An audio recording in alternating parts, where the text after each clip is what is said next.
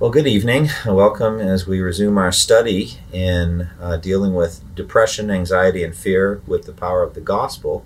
And so, Wes, we have an opportunity to discuss this again, and I'm excited about what we're going to talk about. Yeah, it's going to be a good evening. You know, we were talking earlier today just about all that's going on in our world, and even today it's a little rainy and gray outside. I was just thinking, man, it's a fitting moment. But as you've thought about this topic, and as we've talked about things that would be beneficial to discuss as we care for one another in the body of Christ, how do you see this as a timely study given everything that's going on in our world? Sure. It's been a tough year, 2020. We think about certainly COVID-19, and there have been multiple dimensions to that challenge. One of them, obviously, simply health and the fact that there's no cure as yet, and the fact that asymptomatic people can be carriers, so you're never quite sure.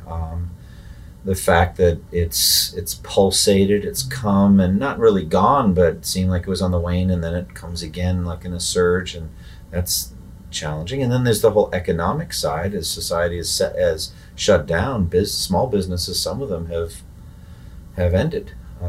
People have become unemployed as a result. So there's all kinds of things. And then we've had, obviously, a very difficult summer in race relations with the George Floyd death, and then demonstrations that followed, and a lot of the anxiety and stress and distress over society, the role of police, the role of government. Christians are asking questions about that. So the future seems challenging, and definitely a time. We're not really discussing anxiety and fear tonight, but I'm certain that there are many people that feel anxious, that feel fearful, and that the Bible addresses anxiety and fear and tells us how we should, by our faith, be able to conquer aspects of anxiety and fear, and how we should fear the Lord. So that we're not talking about those things tonight, but we're zeroing in on depression. And for some people, these events can press in on them, on their hearts and on their souls so much that they get into a tailspin, and they can become very dark in their minds, and their hope is gone, and they become depressed. And we've been talking about it for a number of weeks. Yeah. So tonight we're going to zero in on a particular aspect of that. What are we going to look at as we discuss these things tonight? So I've been following a couple of books. Tonight we're leaning mostly on Edward T. Welch's book, Depression, Looking Up from the Stubborn Darkness. I've also leaned on Martin Lloyd-Jones's work, Spiritual Depression, Its Causes and Its Cure.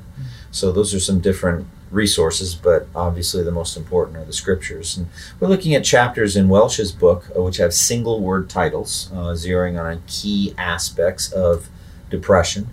And the three chapters we're looking at tonight are entitled Remember, Purpose, and Persevere. So we're looking at the role of memory or remembrance, and then the issue of purpose in the Christian life, and the loss of purpose that depressed people feel, and then the need for perseverance. So those are the general topics tonight. So under that first heading, under this idea of remembering or memory, let's start by addressing why remembering is such a vital aspect of defeating depression. Yeah, I think the basic concept here is the timeless, unchanging, encouraging, hope-giving truths about God, about Christ, about the gospel coming from Scripture never change. They haven't changed. And so we can forget them in the midst of depression. And Welch uses a kind of a fun analogy of mystifying a really little child by showing the child something and then suddenly hiding it behind their back. And they're mystified. They don't know where it's gone. And then, lo and behold, presto, you bring it out, and there it is, and they're amazed. But as the kid gets older, they look behind your back. They know what you're doing, and they're on it. They're tracking it.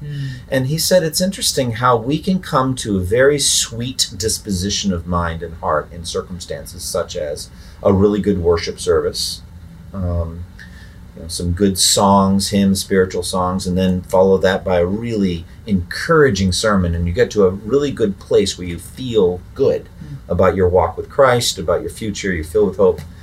And then within 6 hours or less, a set of circumstances has drained all that away. It's almost like the thing's there in front of you, and then it's been hidden behind the back. What happened? Well, those are times to remember. Those are times to remember. We tend to forget in the dark what we learned in the light. And the Lord, I think, orchestrates circumstances that seem dark to us to get us to remember what we learned in the light. And especially given theologically that God is immutable, we need to learn to say to ourselves, God is every bit as loving, wise, and powerful. Those are the three attributes that we tend to question when we're suffering. He's every bit as loving, wise, and powerful as ever he was the last time I felt good about God or about my life. He hasn't changed at all. So we need to say those kinds of things to ourselves. And again, Martin Lloyd-Jones, one of his regular therapies here is you need to learn to preach to yourself. Don't just listen to yourself. But like the psalmist in Psalm 42:43, why are you downcast, O my soul? Why so disturbed within me? Put your hope in God. So the idea here is you need to take those timeless truths and speak them to yourself in the midst of the darkness. So that's all about remembering. It's about remembering what you knew and know is true. Yeah, I love that phrase you just used, timeless truth, and taking that as Christians. In what ways is forgetting such a big problem for us? It is. It's first of all, it's very insulting to God. If you think about it that way. We are forgetting God's past actions and God's immutable character, and now acting like, because this is going on in my life today, this, Wednesday afternoon or something like that, God is no longer wise or no longer loving, no longer powerful. That's an insult to God. You're really challenging him with being a mutable God, not an immutable God. And it's especially wrong when we charge him with wrongdoing based on our forgetfulness. The problem is not that God's doing wrong. The problem is we've forgotten who he is. Also, it's like God as a suitor has to keep winning our affections. We've given him our hand in marriage, so to speak, in a covenant relationship. Now he's got to woo us again and again. He's got to keep proving himself to us. And, that's a challenge. And also, it makes us like little children, blown and tossed, not by the waves of doctrine, but blown and tossed by the waves of adverse circumstances. We end up unstable little children. So this forgetting is a big problem in the Christian life. And like we mentioned, we want to root our conversations in the Word of God, in the Scripture. So how has God addressed this issue in various places and ways in Scripture? Oh, this is actually a huge topic. God knows that we are prone to forget. Yeah. So as I was working on the answer to this question and thinking about the answer to this question, I started coming up with way more material than we could possibly use. It'll be the rest of our evening. Yeah, it'll be the rest of our evening. How God knew we would forget, said we would forget, and put some things in place. Let's start with the Old Covenant. God ordained a cycle of festivals to remind the people of his mighty actions in the past. And the clearest is the Passover. Remember that you were slaves in Egypt. And remember that God brought you out of Egypt with a mighty hand and an outstretched arm. Remember that the Red Sea just parted for you and let you across on dry ground, but Pharaoh and his army was destroyed. Remember that God is every bit as powerful now as ever he was then. So Passover was, and even it's written in the book of Deuteronomy, in the future when your son asks you, what do all of these symbols mean? You will tell him we were slaves in Egypt, and you go over the history, etc. Or again, at the crossing of the Jordan River, when similar to the Red Sea crossing, the river separated, even though it was at flood stage, and Israel passed on dry ground. And God commanded before Joshua was allowed to let the river go back into a flood stage, have one member of each of the 12 tribes go in and pick up a big stone from the center of the river. So they brought it out and piled up the stones on the other side of the Jordan. Stones from the middle of the river. And Joshua 4, 6, and 7, it says, in the future, when your children ask you, what do these stones mean?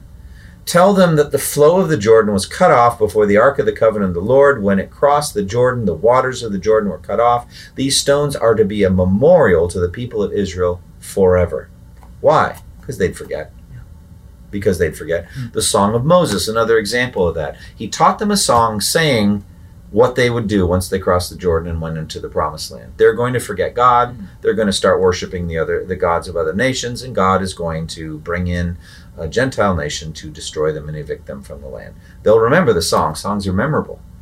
And so the point was memorability. Also, the essence of good parenting in Deuteronomy 6 was constant reminder of God's laws. Deuteronomy 6. These commandments that I give you today are to be upon your hearts. Impress them or sharpen them into your children. Talk about them when you sit at home and when you walk along the road, when you lie down, when you get up. Tie them as symbols on your hands and bind them on your foreheads. Write them on the door frames of your houses, on your gates. Why all that? Because we forget. Because we forget. Then in the New Testament, I could find many other similar examples, but I knew I was running out of time. New Testament, isn't the Lord's Supper established because we would forget Christ? We'd forget that so the Lord's Supper was established, and it says in Luke 22:19, he took bread, gave thanks, and broke it, and gave it to them, saying, this is my body given for you. Do this in remembrance of me. Jesus didn't need to remember that he died on the cross. We do. Yeah. So we tend to forget. So, at any rate, this is a problem, and the Lord knew it was a problem, so he established ways by which we would not forget his word. We have examples of people dealing with their own attitudes or their own situation by remembering. So what are some passages that show that, right? Individuals remembering things that helped them be pulled out of depression. Yeah. Again, we could find lots of examples. Psalm 103 is one of the most famous, where it says, praise the Lord, O my soul, all my inmost being, praise his holy name. Mm-hmm. Praise the Lord, O my soul, and forget not all his benefits. So again, like Psalm 42:43, which I'll mention in a moment, the psalmist is speaking to his soul. Praise the Lord, O my soul, and don't you be forgetting, O soul. Since you tend to forget, don't forget. Forget what? What should we not forget? Forget all his benefits. Such as what? Well, he forgives all your sins. Mm-hmm. Talk more about that in a minute. And heals all your diseases. He crowns your life with good things so that your youth is renewed like the eagles. He says there's all of these good things, and you're forgetting. So for me, the day of Thanksgiving in November is a good day to stop, even though it's really somewhat of a secular holiday. In church history, really could be seen as a religious holiday, where the pilgrims gave thanks to God for their providential deliverance from death and from starvation. And so for us to be able to stop and just be thankful to God for all of his past blessings to us reminds us of his goodness. But again, Psalm 42, as we've known many times in this study, these things I remember as I pour out my soul, how I used to go with the multitude, leading the procession to the house of God, with shouts of joy and thanksgiving among the festive throng. Why are you downcast, O my soul? Why so disturbed within me? Put your hope in God, for I will yet praise him, my Savior and my God. My soul is downcast within me, and therefore I will remember. So the psalmist is reminding himself of his own past joy in worship, and also of God's many past blessings. I'm going to remember you, etc. Again, Psalm 130, which Edward Welsh focuses on in this chapter in remembering. And this is definitely a person struggling with depression. Psalm 130. Out of the depths I cry to you, O Lord. O Lord, hear my voice. Let your ears be attentive to my cry for mercy. If you, O Lord, kept a record of sins, O Lord, who could stand? But with you there is forgiveness, therefore you are feared. I wait for the Lord, my soul waits, and in his word I put my hope. My soul waits for the Lord more than watchmen wait for the morning, more than watchmen wait for the morning. O Israel, put your hope in the Lord, for with the Lord is unfailing love, and with him is full redemption. He himself will redeem Israel from all their sins. So Welsh actually walks through every aspect of the psalm, but he's doing it in the context of remembrance. Mm-hmm. And he initially really zeroes in on the remembrance of the forgiveness of your sins. I love the language of the Psalms. I tell you what, it's so helpful to read through and pray through if you are struggling with depression. Just the language, even of verse 1 of that Psalm 130, out of the depths I cry to you, O Lord. I think, man, we have all at some season of our life felt that way, and to be able to pray those words straight from Scripture back to God is really helpful. Amen. So in the midst of depression, what is the central thing that we need to remember? Is there one central thing? I as I was trying to answer that question and try to think about it, there's a lot of ways we could answer, but maybe let's start with what the Apostle Paul says in 1 Corinthians 15. Paul, do you think there was a central thing? Yes. For what I received, I passed on to you as of first importance. Well, I'll give you an indication of the central thing. That Christ died for our sins, according to the Scriptures, that he was buried, and that he was raised on the third day, according to the scriptures. So you could argue that's the one central thing you need to remember when you're depressed. Christ died for my sins, and that he was buried, and that he was raised from the dead. That's central. And Paul doubles down on that, I would think, in 1 Corinthians 2:2, when he says, I resolved to know nothing while I was with you except Jesus Christ and him crucified. Obviously, he would add, and raised from the dead as well. But the whole package of his atoning work of death and resurrection, I would say that that's a central thing that we could remember. I might put it this way in more general theological terms. The central thing we should remember is the love of God in the person and work of Christ, especially as he has worked forgiveness of my sins, the forgiveness of my sins. So if we can keep it really, really simple, the central thing you should remember as a Christian in depression is my sins are forgiven through Christ. Let's just start there. Yeah. If we do meditate on that truth, I think one of the things that can rise to the surface is our sin. And so you might be thinking, if you're feeling this way, like, okay, wait a second. If I'm thinking about forgiveness of sins, I am also kind of thinking about my sins. But how, in some way, might remembering our sins actually be therapeutic?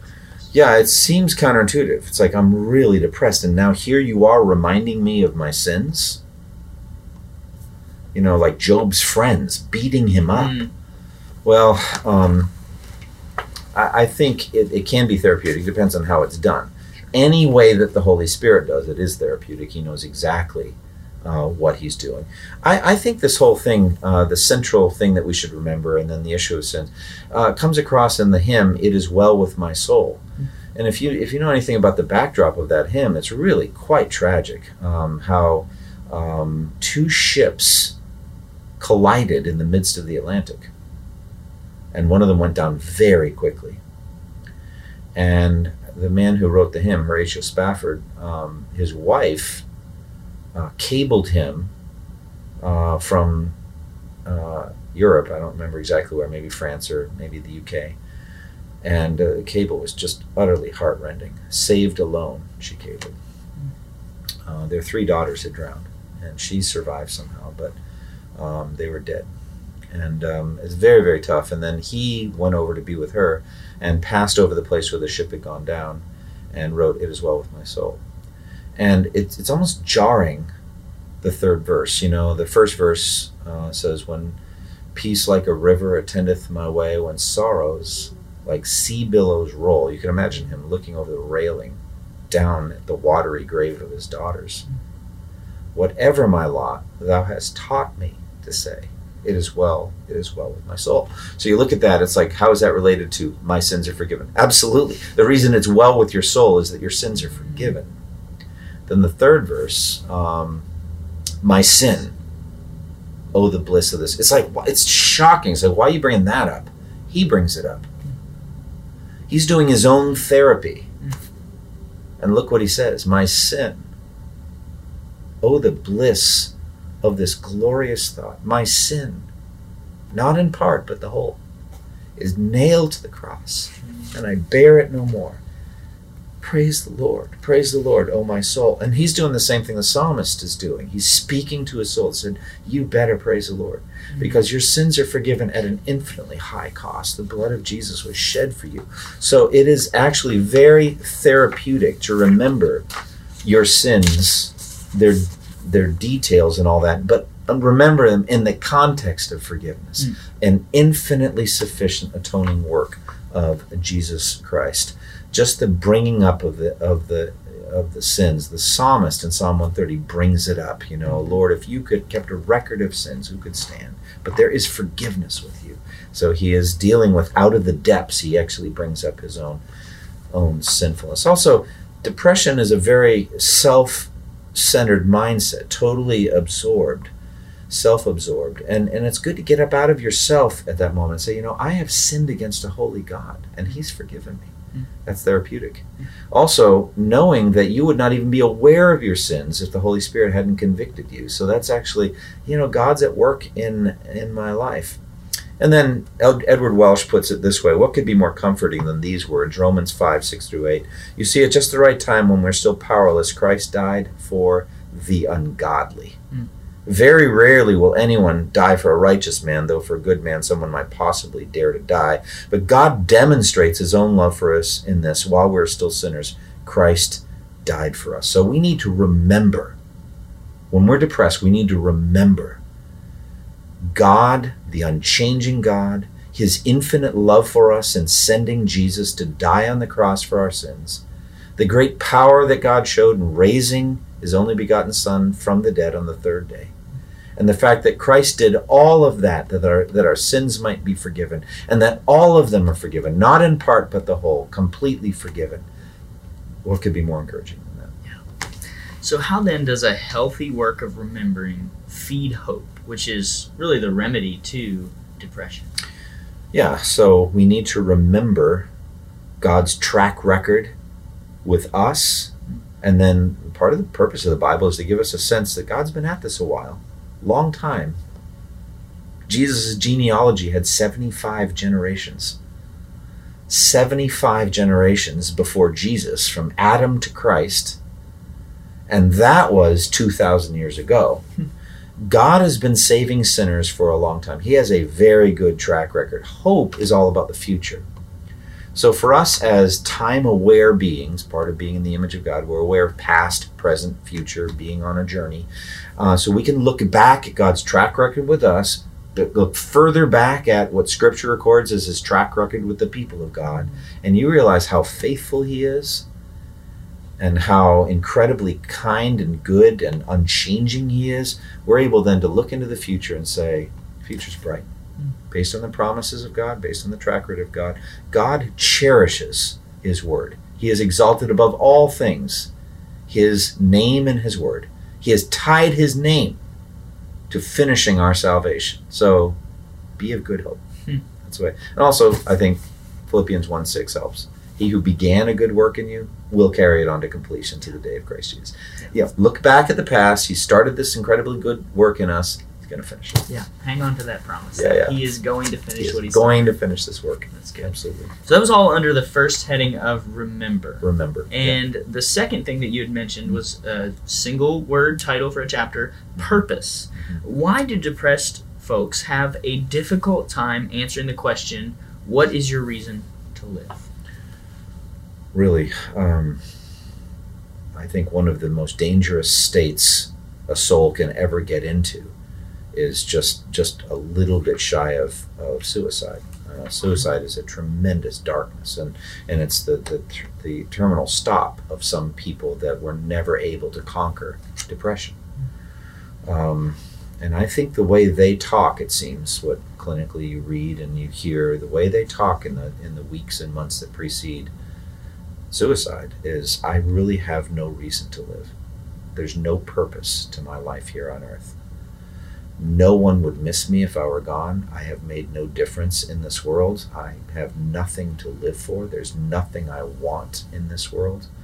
No purpose, complete lack of purpose. And I think Satan is able to get Christians to that point.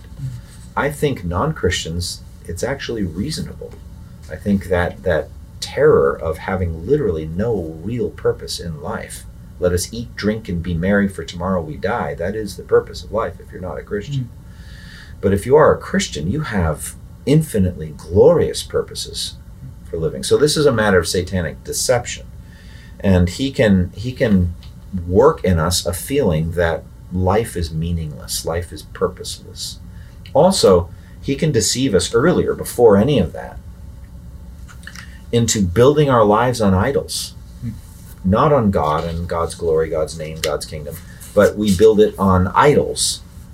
And those are material things, prosperity, success, family, children, many idols. And then those idols, Satan, is permitted by God sometimes to knock them over and topple them over. And then the person's dragged down into depression because they don't have anything to live for now that this thing's been removed. But that thing was an idol. Yeah. And so that's some of what, Welsh quoted Albert Camus, French philosopher, said, "There come moments when our work, that activity by which we discover our worth in this world, our profession, our daily labor, suddenly looks like a painted set in a theater, and the set collapses. all our valuable work collapses. And with horror, we stare at the other side of material things, the spiritual deeps where we always believe meaning to be, but we see nothing, bear nothing. That's losing all purpose to life. So that is a very dangerous state for a person to get to. Yeah. How would seeing a strong biblical reason for life, and for every single day, really, be an important step in being healed from depression? Right. Well, if that mentality that I've described seems to be the terminal stop to which that suicidal person is going, then turning around and saying, no, actually, my life does have meaning. Mm-hmm. There is purpose. There is a reason to get up out of bed. There's a reason to live every day. And that reason is strong and biblically true, and I believe in it, and I'm going to go after it today. I'm going to pursue it. That's a healthy approach to life. I think there's never been a healthier statement about both life and death in such an efficient small package ever than what Paul said in Philippians 1:21. For me to live is Christ and to die is gain. You don't get a healthier view of both life and death than that. Yeah. So for me, my life, Paul says, is Christ. What does that mean? Well, he says in Philippians 3 what it means. We'll come back to it later. Mm-hmm. But to discover who Christ is and to do Christ's will and to build Christ's kingdom, that's what my life's all about. I want to do that. But boy, in the end, I want more of Christ than I'll ever get here in this world. I want to see him face to face, and I want to be with him. And I'm looking forward to dying. Not in any suicidal way, just when he takes me out, I'll be delighted to go. So I think that's having a strong biblical reason to be alive today. Now that's a good cure to depression. Yeah. Now the preacher in Ecclesiastes struggled with some of these same issues, seeing no lasting purpose in life. Let's talk a little bit about his view, maybe how we might respond to that. What a dreary book, and inspired by the Holy Spirit, but it just seems to address depression. Yeah. Seems to address a feeling of emptiness in life. Vanity of vanities, or meaningless, says the teacher. Everything is meaningless, utterly meaningless. What does man gain from all his labor at which he toils under the sun? What do you get out of it? Generations come and generations go, but the earth remains forever. The sun rises, the sun sets, and hurries back to where it rises again. The wind blows to the south, turns to the north, round and round it goes, ever returning on its course. All streams flow into the sea, but the sea's never full. To the place where the streams come from, there they return again. All things are wearisome, more than one can say. Now that sounds like depression to me. Yeah. And then later in that same chapter, Ecclesiastes 1:14, I've seen all things that are done under the sun, and all of them are meaningless, a chasing after the wind. So that's a book for ruminating around in life under the sun, he calls it, and he really calls it vanity of vanities, emptiness. I remember we taught a BFL on this book here.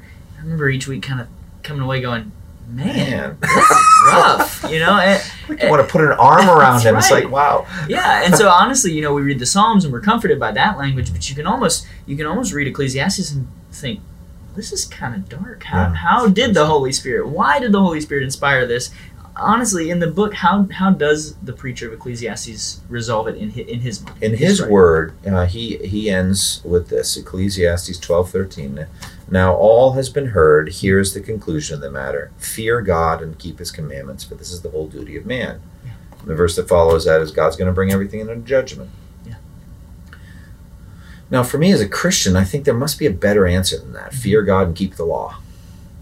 So I think God gave to the preacher, who we believe is Solomon, a limited perspective, and gave to Christ and to his apostles a better answer than that, in my opinion. Yeah. Well, I think it is a better answer. I remember when you shared this with me, I was like, man, what a connection to make, because he's been talking about the meaningless nature of things, vanity, everything being worthless. Yeah. So what would that better answer be? If we're to answer the preacher, if we're to answer Solomon, how might we respond as Christians? Let's click back into what we had earlier. The best single thing you can remember is God's love for us in Christ for the salvation of our souls. Well, the finish line of that salvation is the resurrection of the body.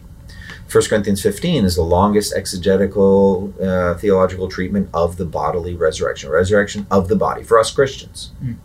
Christ the first fruit, we the rest of the harvest. And so that whole chapter, which celebrates where, O death, is your sting, and all of that, that's just this awesome celebration of a future world that's coming, that's infinitely bright. And we are going to be in resurrection bodies. Bodies that cannot perish, spoil, or fade. There'll be no more death, mourning, crying, or pain. That's the world we're going to. So, if that's where we're going because Christ is risen from the dead, then the ethical application at the end of 1 Corinthians 15:58 is better than the preacher's conclusion. Fear God and keep his commandments. It is this: therefore, my dear brothers, stand firm, let nothing move you. Always give yourselves fully to the work of the Lord, because you know that your labor in the Lord is not vanity.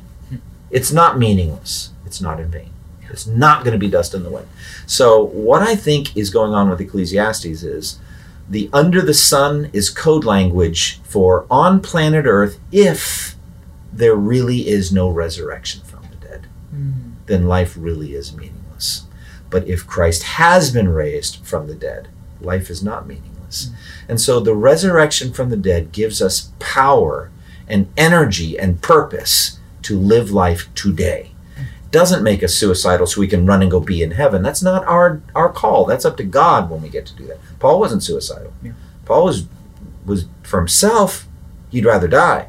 But for the people he loved, he'd rather stay alive. He was not suicidal at all. He was eager for life, but even more eager to be with Christ. So what I would say is the way that the New Testament has a better answer is Christ is risen, the future world is glorious. The things we do now affect that future world. So let's do them. Yeah. It's a healthy way of looking at life. That's really helpful.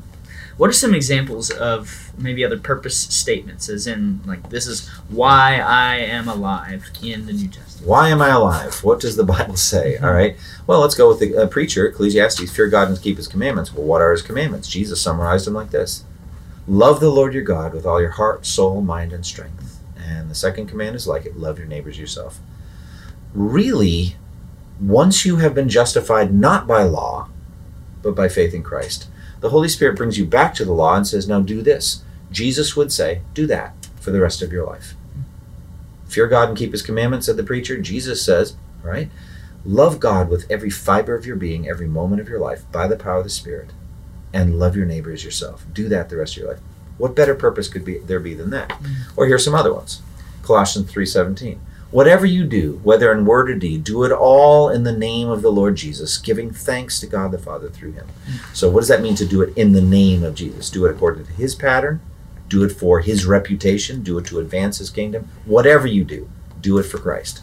Or again, 1 Corinthians 10:31, similar. Whether you eat or drink or whatever you do it all for the glory of God. Put God on display. Radiantly put him on display. That's something to live for.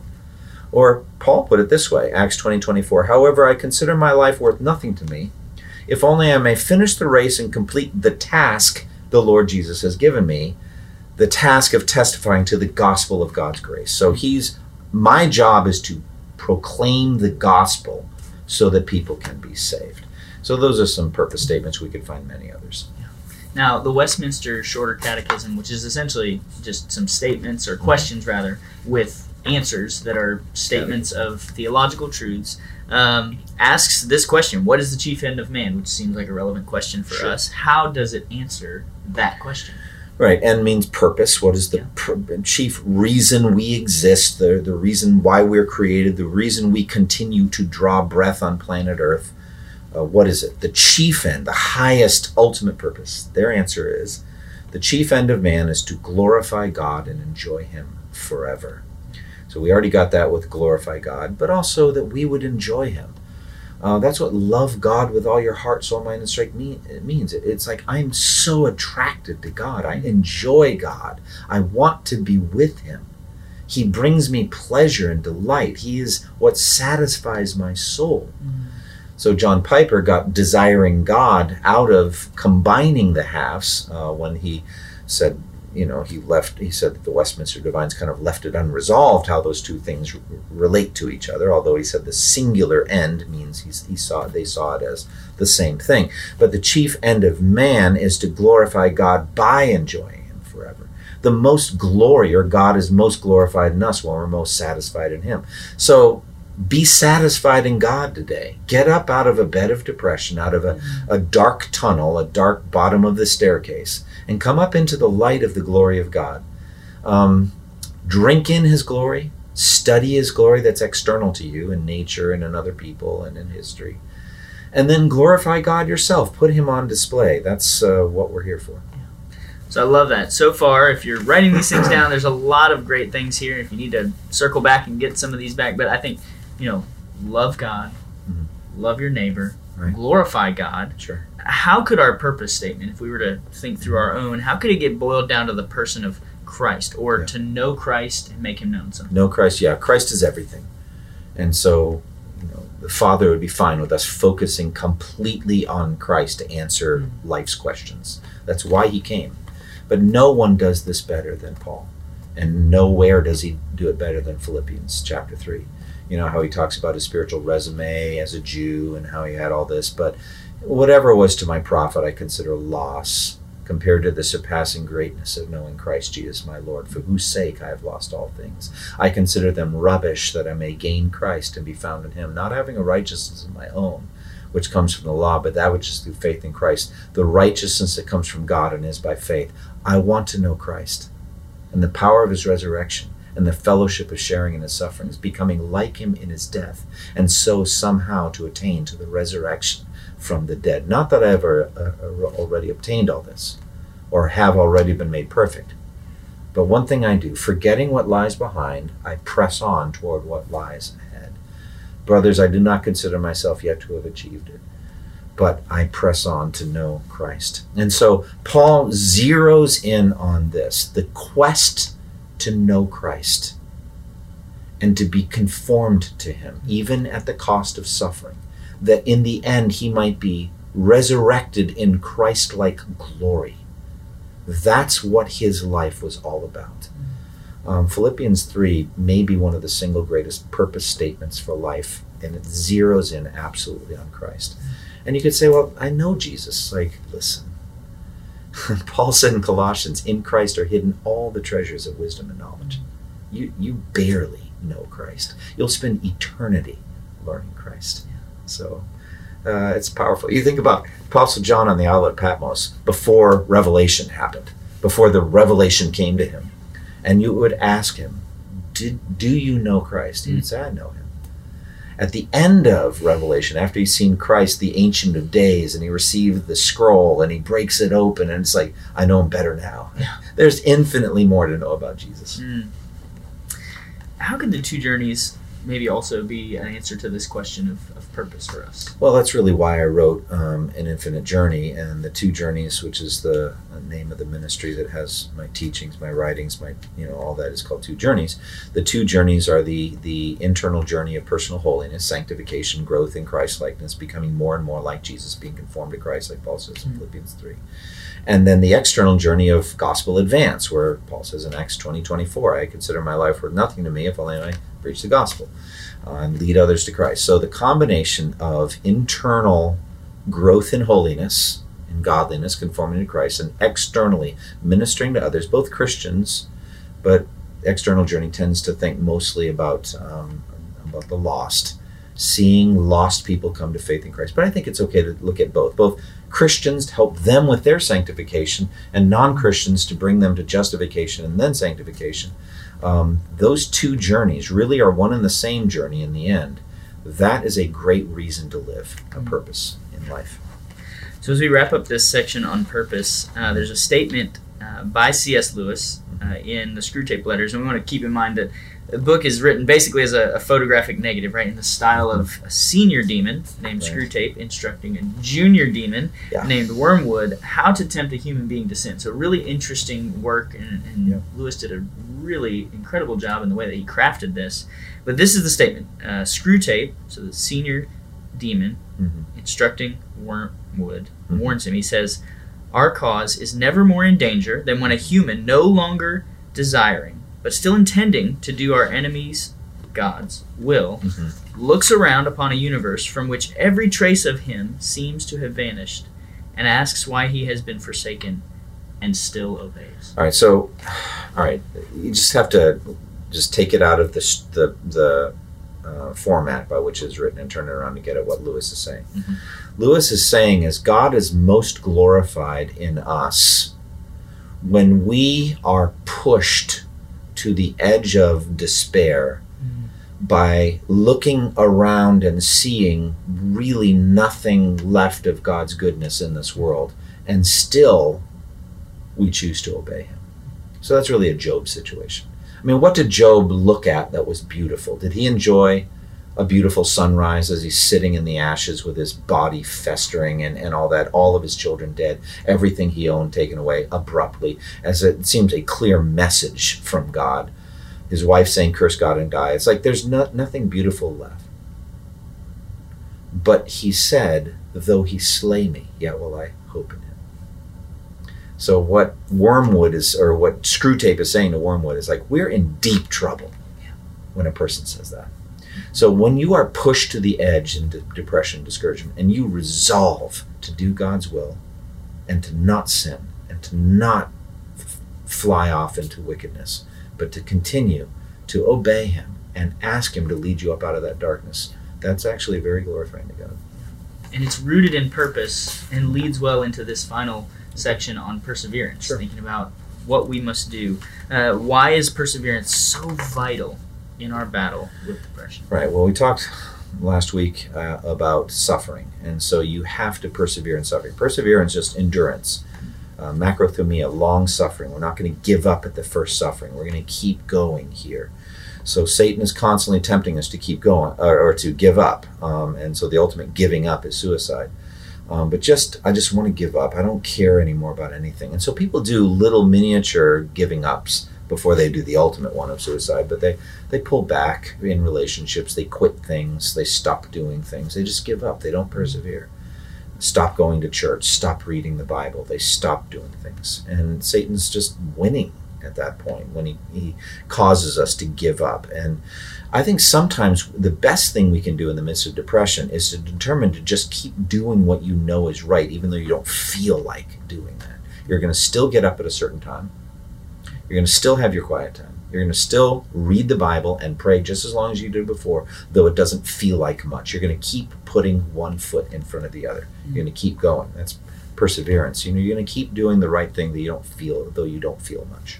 So that's our perseverance as humans. How does God persevere with us as sinners? Yeah, it's like God is saying, we're all in this together. This was a long, sad, 6,000-year journey down the road that Adam asked for and sought, which is an education in evil. And we're all enduring this. So God himself is displayed as patiently enduring. So, for example, 1 Timothy 1:15 and 16, Paul says, here's a trustworthy saying that deserves full acceptance. Christ Jesus came into the world to save sinners, of whom I am the worst. But for this very reason I was shown mercy, so that in me, the worst of sinners, Christ Jesus might display his unlimited patience as an example for those who would believe in him and receive eternal life. So Saul of Tarsus shredding Christ's church, who later would write these words. Paul would write these words. If anyone destroys God's church, God will destroy him. Yes, but he didn't destroy you, Saul, did he? No, he didn't. Wow. Could have. Saul, Saul, why do you persecute me? Who are you, Lord? I am Jesus, the one you're persecuting. Go to hell. Literally. Dead, hell, done. He didn't do that. Saved him. And you think about, all right, the weeks and months and years that preceded that. Patience on the part of Christ. Patience. And he said it's hard for you to kick against the goats. He was goading him to come to Christ, pushing him to come to Christ. He put some things in there with Stephen's arguments from Scripture. Wasn't enough. Wasn't enough. Wasn't enough. That was God being patient with Paul. Wow. Very patient. And again, we see the same thing in Paul wrote in Romans 10:21 concerning Israel, the Jews. All day long, I've held up my hands to a disobedient and obstinate people. So God is a very patient being. So we're all in this together. Sin is evil. It stinks. It produces suffering and brokenness and disease and sadness. And we have to endure. We have to persevere. You mentioned a moment ago how in those moments of depression, there's some ways that we need to show perseverance in daily life, really just to get up and press on. Yep. You think about, like you mentioned, a daily quiet time, maybe a consistent time to wake up. We mentioned this a few weeks ago, a consistent time of going to bed. There are aspects of our lives that we can take steps to persevere in. Are there other practical things as you think about perseverance? That's a good list. Yeah. That's a good list. I mean, you just have to keep living life. Puritans would say walk according to rule. So rule is just disciplines. There's certain things I'm not going to stop doing. I'm going to keep my house clean, tidy. I'm not going to become a hoarder. I'm not going to be so depressed and lazy that I just let dishes pile up in the sink and stuff stay in the refrigerator weeks on end and not wash, my clothes or do personal hygiene. I'm going to live my life. And at some point, God's going to bring me out of this sadness. But right now, I'm going to just put one foot in front of the other. That's a great image. One foot in front of the other. Yeah. What's the relationship then between perseverance and suffering? James 1:2-4. Consider it pure joy, my brothers, whenever you face trials of many kinds, because you know the testing of your faith develops perseverance. And perseverance must finish its work. What is perseverance's work? That you may be mature and complete, not lacking anything. That's sanctification language. Perseverance is essential to our sanctification. A simple homely analogy is I look on us sometimes like baked goods, like muffins, blueberry muffins, and it's 350 degrees for 24 minutes. You can't take them out after 6 minutes. You can't take them out. They're pudding, all right? And you take them out after 21 or 22 minutes, and I don't know, different times in your oven, but you need toothpicks. So what are the toothpicks for? Stick them in and see. Pull them out, and if you still have some wet batter in there, what do? Back in the oven. You're not done. And that's where perseverance comes in. Sometimes God has to put you back in the oven of suffering. Chronic illness, problems with a grown child, who's not walking with the Lord, difficulties in the marriage, sin nature issues, struggles, back in the oven. God is still working on you. Still working. As we think of this in the scheme of the spiritual realm, right? Spiritual warfare that's going on, I think the imagery of soldiers is really helpful. I think back of images that you've seen of like long marches in muddy conditions and just the perseverance that it takes to win a war. It's not a quick thing or an easy fix, and it's not something that you just walk over that one hill. It's a long endurance in a particular direction. It is. And I think it's helpful for us to have maybe even those kind of images in our mind. It is. We're at war. Satan, the world of flesh, and the devil are fighting us. There's a journey of our own sanctification that we're going through. There's a journey of the overall redemptive history that we're going through that requires perseverance. And, the alternative is to die. And I mean ultimate death, like death in hell and all that. And, like Romans 8:13 says that if we live according to the flesh, we will die. But if by the power of the Spirit we put to death the misdeeds of the body, we'll live. Life or death. And these are eternal. It's heaven or hell.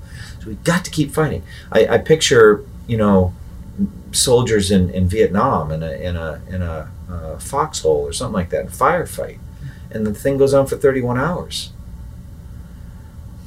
And at some point, the soldiers are beyond exhaustion.